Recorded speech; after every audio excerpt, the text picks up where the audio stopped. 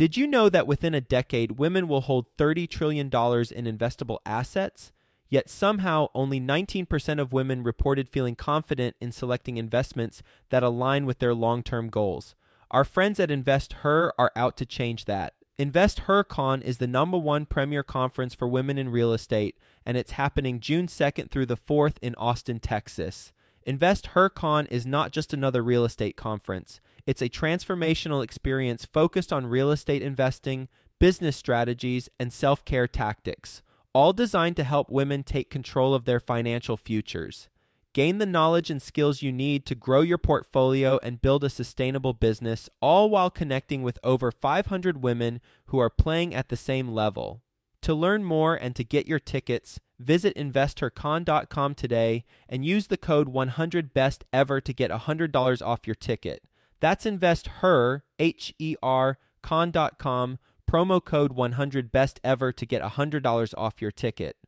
I would say marketing channel-wise, the best thing is the bandit sign in a simple form if somebody's looking to get into wholesaling or off-market property acquisition, as we call it. As a loyal Best Ever listener, you know that it's important that we as entrepreneurs focus on managing our time effectively, which is why we're always looking for ways to automate the basic duties of our business so that we can focus more time on our money-making activities.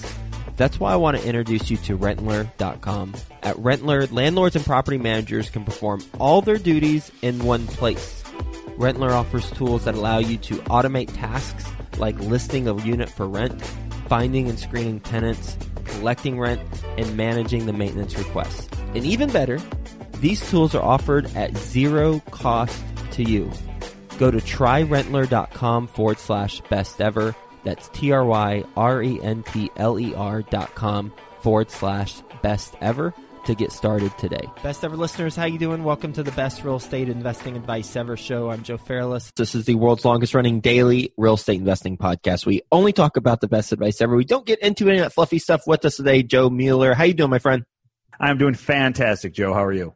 I am doing well, and nice to have you on the show. A little bit about Joe Mueller. He's been investing for almost 20 years in real estate. He owns and operates Tanis Group Realty since 2003. Tanis, am I saying that right? First off, T-A-N-I-S, Tanis? You are, Tanis. Yep. Sweet. Tanis is a Chicago area-based real estate brokerage focused on managing and the disposition of bank-owned properties based in Chicago, Illinois. So with that being said, you want to give the Best Ever listeners a little bit more about your background and your current focus? Yeah, sure. Stop me if you need to. About 20 years ago, give or take a couple of years, I fell in love with the concept of living on an island or a beach somewhere through an infomercial and said, I really want to figure out more about real estate and investing. And long story short, that kind of led me to the courthouse steps, buying at county court auctions and sheriff sales in my early 20s. And I started flipping houses, kind of rode the wave up, got into multifamily prior to the crash, and then consequentially rode that wave back down again. So currently I'm a licensed broker since 2003, and I, of course, got that license to assist in my investing was the intent. And through my investing at the courthouse steps and sheriff sales, I ran into a guy who worked for a bank. He introduced me to the world of REO. At one point after the crash, I think we were managing over 600 properties in the Chicago area. And still something we do today, though I'm kind of multi-focused at this point and involved in a title company as well, a mortgage company, and we manage properties. And I'd say the current focus for Tanis Group and myself is more of an acquisition and sales business of real estate itself. So a lot of off-market wholesale deals, things like that. Under your company's umbrella, you've got a title company, a mortgage company, you manage properties, and do you represent buyers and sellers? We do. So our avatar is the investor client. Typically, we're seeing somebody either on I'm buying my first investment property or my first fix and flip, all the way to the guys that maybe need help on their fifth, sixth, and seventh. But it seems at some point when they kind of cross a hump, maybe at about 10 or a dozen properties, and they might have gone another direction or got into working with wholesalers or finding off-market assets on their own. But that's a wide span. So we've worked for a couple of the hedge funds that have come through the city and helped them buy a couple hundred properties back in 2012, 13, and 14. So I would say yes to that answer for sure. This year, Where are you going to make the most amount of your money with your company? Great question. Great question. Back to what I said. So we're working on the off-market aspect at this point. We're printing mail in-house for direct mail. We've got bandit sign campaigns out there. We've got cars on the road that say we buy houses on them. A whole ton of different things, marketing funnels we'll call it, that are going on to acquire more assets. And then depending on where that asset's located, what the amount of work that's needed, it could result in a fix and flip for myself and my partners on that side of the business, or it could be kept as a rental, or could be sold off to another investor. And then wholetailing we do as well, which is a term that I think has gotten some notoriety in the last few years. We're basically just buying a property at a great price and throwing it right back on the market, maybe doing zero work at all. That's what's generating the most opportunity for financial benefit at this point this year. How do you evaluate the success of these different, as you call it, marketing funnels to find off-market leads? We track everything. Basically, I'm still kind of a spreadsheet-based guy. I like to keep things pretty simple.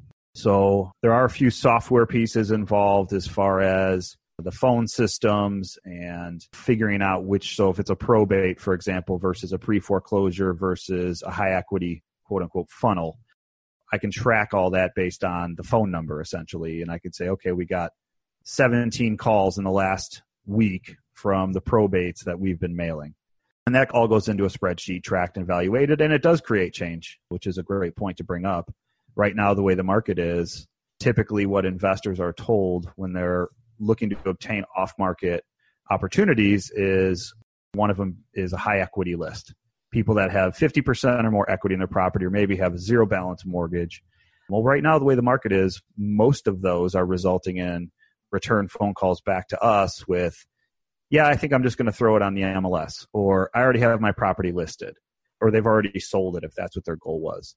So we've actually kind of pushed back on that. I brought that back in-house and not really market at this point to those types of lists, that high equity aspect, because there just really isn't any gain on it. Somebody who's got that much equity in their house just throws it on the MLS and they get the most money. You mentioned bandit signs, cars on road, and other things. What are all of the ones that you can think of that you're doing right now to get off-market leads? It's a whole global aspect of what you're doing as a real estate investor. So if the opportunity's been out there, I've probably done it. And I have two other partners in this side of the business as well. So we're constantly working on things to keep ourselves ahead of the game. But in the bandit sign campaign, we have a couple billboards up right now on some of the major highways in our area, not expressways, but highways. So 40, 50,000 traffic count per day. The cars on the road, like I said, we've dabbled in the Google AdWords and the Facebook world and the internet and not really seen good results personally. So again, we kind of pulled back on those aspects because we weren't getting the return. Mm-hmm. Some of the in-person or I guess tangible advertising versus intangible ads online, what has been the most effective marketing approach? The most effective from what we see is the bandit sign by far. So we put out 150 bandit signs per week.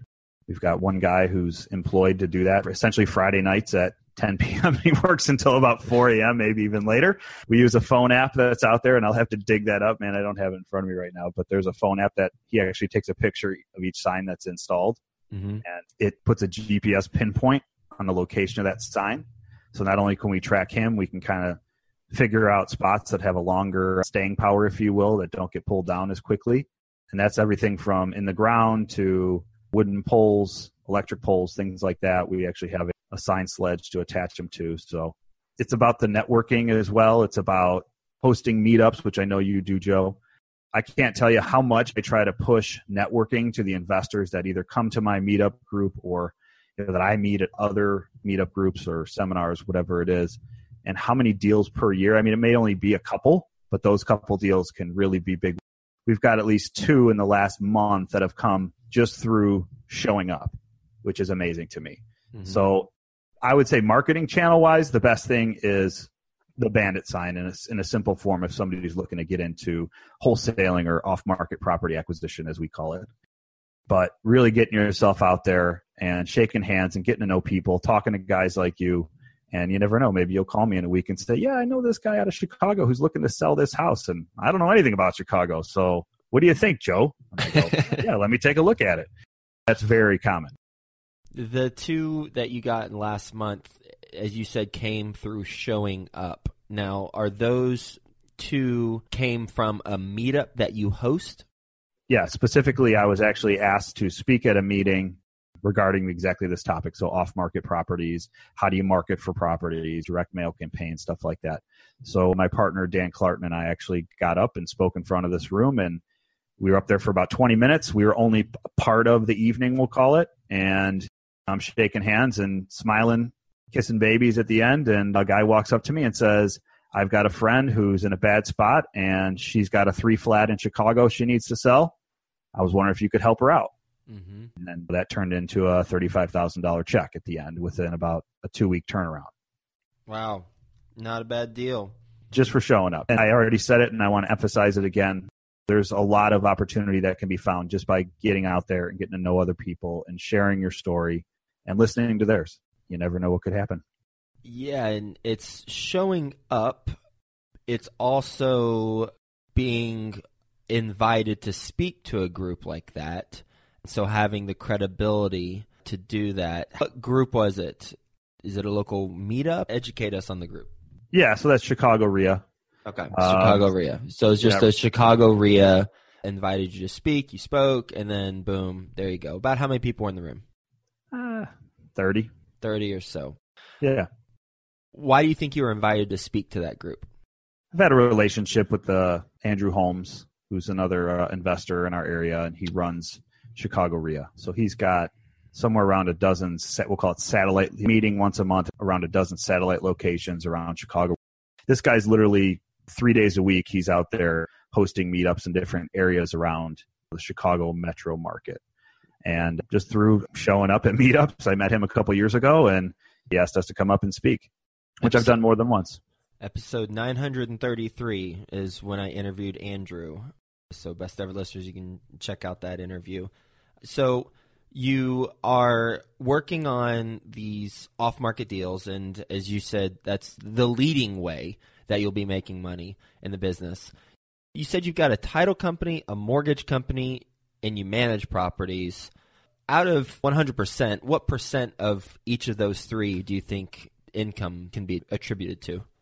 Probably almost in the order you brought it up. So the real estate brokerage itself, aside from any type of off-market discussion we had earlier, the real estate brokerage, which is working with investors, listing fix and flips for other investors, things like that, finding properties, that's probably the biggest contingent of those aspects of my business. And then consequentially to that would be the title company. And then I'm also a partner in a mortgage company.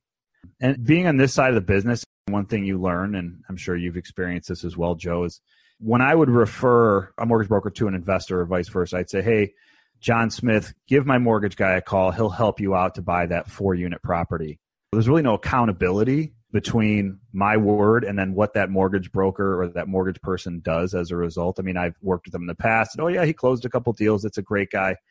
And what I realized was, or what I feel like is if it's my name on the line and I'm going to be referring somebody to another partner in the industry, that there's got to be more accountability. The mortgage brokers, at least in Chicago, they're a dime a dozen and they're constantly changing. They get overwhelmed and they don't have an assistant. And next thing you know, they don't call somebody back for 2 weeks. As an investor, as you know, a lot of these deals are based off timing. And you can't screw around for 2 weeks when you're waiting to get a loan closed or you're waiting for an appraisal to get ordered. So my solution to that was buy into a mortgage company. And that way the accountability is always going to be there. Same thing with the title side. Property management, that's just another contingent of what we do here at the brokerage because I have my own portfolio and it just made sense since I've got the systems in place that I can offer it to other people. So we're a very simple property management company with fees and stuff. I charge $100 flat a month per asset that I manage. And we basically take care of everything. Any type of maintenance or capital expenditure gets passed on to the owner. But I like to keep things simple. How many properties do you manage right now? Including the portfolio, I hold myself, we're somewhere in the 65, 70 range. Are you currently buying right now for your own portfolio? What's the last property you bought? The last property that I'm keeping in the portfolio was a 3-bedroom, 1-bath ranch, single family that I picked up for $71,000 net. So I had to pay the real estate taxes. I didn't get prorated taxes at closing, which is another $2,500 or so. $71,000, and what's it rent for? I've actually had a tenant, that's another story, but 1,400, that's the rental amount. Perfect tenants, husband and wife, no kids, great incomes, credit scores in the high 700s. They wanted to move in on May 31st. They were actually like, we need to move in early. Everything's great. I talked to their last landlord who's selling their house, and everything checked out. And then the lease gets presented to them in DocuSign, and they just don't respond for a day. And now we're following up with them, and they're like, yeah, we're still thinking about it. We had to move out of our old place, put everything into storage. We're staying at a hotel right now. I'm like, okay, something doesn't make sense. Yeah. So we're back on the market with that one. But $1,400 a month to answer your question. How'd you find it? That was through the off-market channels. So that was actually a yellow letter to an absentee landlord. Or actually, it was a vacant house that the neighbor owned, but essentially an absentee list. So it wasn't being rented. But the family bought the property with the intent to move their in-laws in, who were deteriorating in health. And unfortunately, the health deteriorated too quickly. So never had the opportunity to fix it up or put their in-laws in there. So they ended up selling it to me. When you look back at your multifamily investments prior to the crash, and as you said at the beginning of our conversation, you rode that wave back down again. What would you do differently now if presented similar situation? You know what? I think at that point in my life, when I was in my late 20s, I probably bit off more than I could chew. I went from essentially a handful of single family, one commercial building, and I escalated it up into the 40, I think I had 47 apartment units within about 2 years. And I over leveraged. I basically acquired, fixed up, and cashed out and pulled out a couple $100,000 in equity out of these two buildings, which equated to 47 units. And then when the crash happened, they were no longer worth what my loan values were. And it was a long battle to get that situation corrected and avoid foreclosure and avoid bankruptcy and things like that. And in the end, one of them I sold basically for what I owed on it, and the other one I had to come to the table and actually pay the buyer money to make that loan go away. But it took a couple of years. And that's one thing I'd like to offer to the listener is when you're considering using leverage, just use it carefully. And don't pull out 95% of your property's value, even if they tell you you can. Because if something changes, you could be stuck. And in the commercial banking world, as I'm sure you know, Joe, with your experience, they have the right to basically pull that loan. Even if it's performing. Is that what happened? It was performing and they decided to pull it? Absolutely. This was all 2006, 2007 is when I ramped up to that number of units and had those loans put in place with refinances and pulled out that cash. A few years later, obviously the crash had happened. And even though I'd made every payment, never been late, and the properties were performing, they made money. I got a phone call one day from some type of manager at the bank and they said, yeah, we're no longer going to be servicing these types of loans here at our bank, so your note's due. And I was like, what? And back then in 2010, 11, 12, getting funding for those types of properties wasn't easy. Mm-hmm. In the end, I ended up saving what I wanted to save and kept an office building that I still occupy as my office. But the apartment buildings I ended up having to sell. One of them I sold to the property manager that I was actually managing the property at the time. Yeah, the property manager's like, this is a great investment. Yeah, I'll definitely buy it. It's cash flowing and everything. Just won't work with that lender. How long did the lender give you in order to pay off the loan? It took over a year. I don't remember the exact timeline. It was probably somewhere around 18 months. I mean, they didn't give me any time. It was like a 90-day turnaround. Your note's going to be due in 3 months, essentially.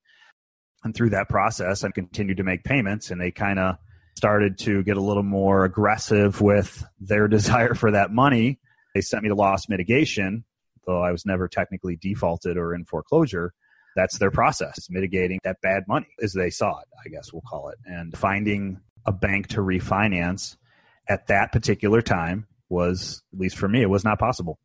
So I ended up selling, which I'm still happy with that choice today, as a matter of fact. It all worked out. And you always go back to that lender because they're loyal to you, so you'll be loyal to them forever, right? Oh, man. I pulled every account out of that bank the day after that call came in. Actually, I had an account with $1,000 in it. I think it was an escrow account for something, and they froze that $1,000, which they still have. Back to me.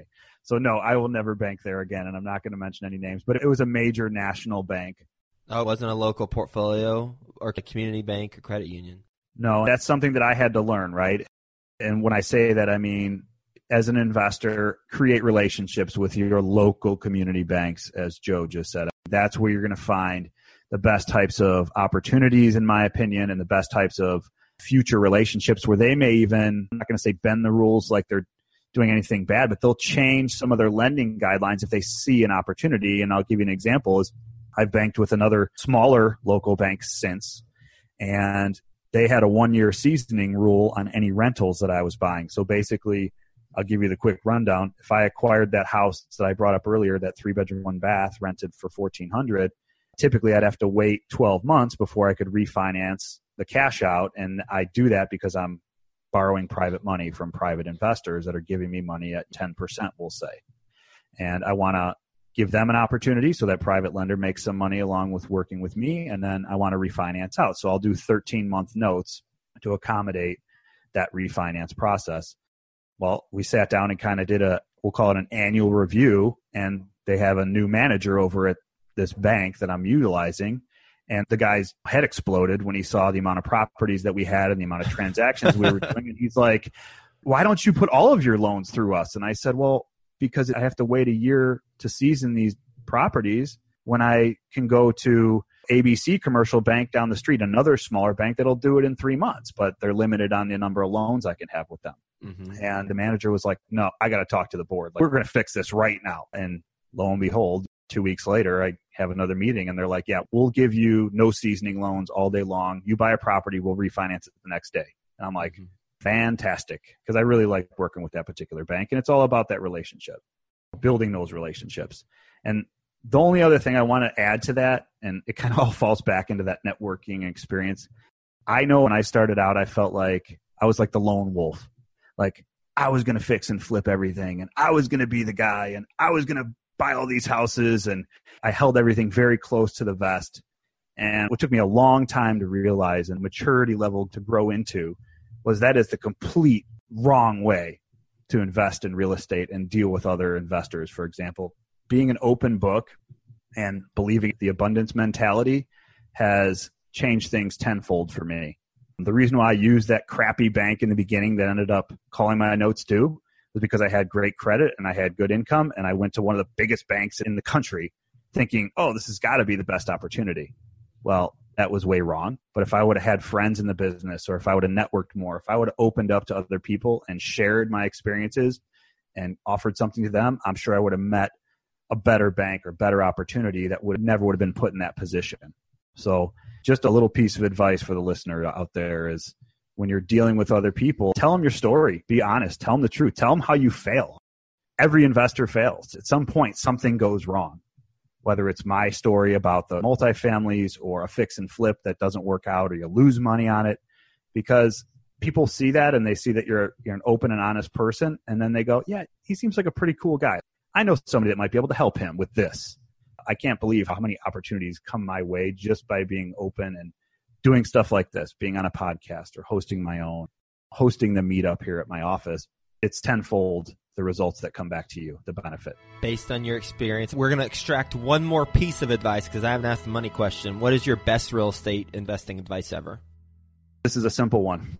Hustle, hustle, and hustle. I get that question. How do you do this? How do you have this title? How do you broker REO? How did you sell 400 houses in 2013?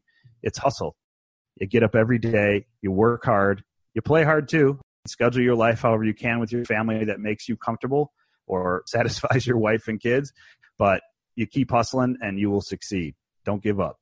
We're going to do a lightning round. You ready for the best ever lightning round? Oh, okay. I wasn't prepared, but sure. Good. I don't want you to be prepared. I want some real answers, baby. First, though, a quick word from our best ever partners. You looking for a one-stop landlording software that helps you create listings, find and screen tenants, and accept rental payments while managing maintenance requests? Oh, by the way, it's zero cost to you. Go to tryrentler.com/best ever. That's tryrentler.com/best ever. What is your return on life? Do you struggle with investing for a safe return? American Real Estate Investments specializes in passive income real estate investing through single-family rentals, private money lending, and international vacation rental properties. Visit them at areinvestments.com. AREIUSA.com. That's AREIUSA.com. Okay, best ever book you've read. Think and Grow Rich. Best ever deal you've done. I'm in the middle of probably the best deal ever right now. I can talk about it if you want. What about a deal you've already completed that wasn't your first and wasn't your most recent? Something in between. Sure. A couple years back, went under contract to buy a riverfront property in the Chicago area for $125,000 and found another investor that was interested in buying it for $150,000. So, seems like a big win, $25,000 profit potentially. And in that process, the end investor started poking around with the city and asking questions about the zoning and things like that because he was potentially going to knock this property down. And the city started to pay attention and saw that the property had been dilapidated, and they started fining the owner. And then the owner said, you know what? I want this thing gone. I want to close tomorrow. I'll sell it to you for $25,000. So, yeah, that was a great deal. Absolutely. What's a mistake you've made on a transaction that we haven't discussed? I would say underestimating the cost of labor and materials, aka working with contractors, for sure. I've gone over $25,000 over budget when I kind of think of myself as the guy who really knows the numbers well. So always building a buffer zone, at least 10%, because there's something is always going to come up when you're working on a property or an apartment building or whatever it is. Always building some extra wiggle room there. It's never going to be 100% accurate. Best ever way you like to give back? That would definitely be the meetup / networking with other investors. I don't see myself as a teacher or an instructor, but I do share my experience with anyone and everyone who listen. And again, that helps other people grow and improve their own personal lives. And I find that rewarding. How can the best ever listeners learn more about what you're doing and get in touch with you? The best way to get a hold of me is actually email joe@tanisgroupllc.com. It's TANIS Group LLC.com. joe@tanisgroupllc.com. That's the easiest way. And you've got a podcast, the Investor Empowerment Series radio show. So best ever listeners, you can check that out too. Joe, thanks for being on the show. Thanks for talking about where you came from, what you're doing now, and some tactical advice that will be helpful for myself and the best ever listeners. One, finding off-market deals. Number one way clearly for you, you said, is bandit signs. You talked about how to approach that. Perhaps if a best ever listener is curious about that phone app you're talking about, they can reach out to you and then you can give them that information. First off, is that okay? Simple Crew is the phone app. Simple Crew. Simple Sweet. Crew. And it was truly my privilege, Joe. Thank you for inviting me to be on the show. That and the hustle mentality of connecting with people and the portfolio lender versus a national bank, the importance of the relationships there. So thanks for being on the show. Hope you have a best ever day, and we'll talk to you soon. Thanks, Joe. What is your return on life? Do you struggle with investing for a safe return?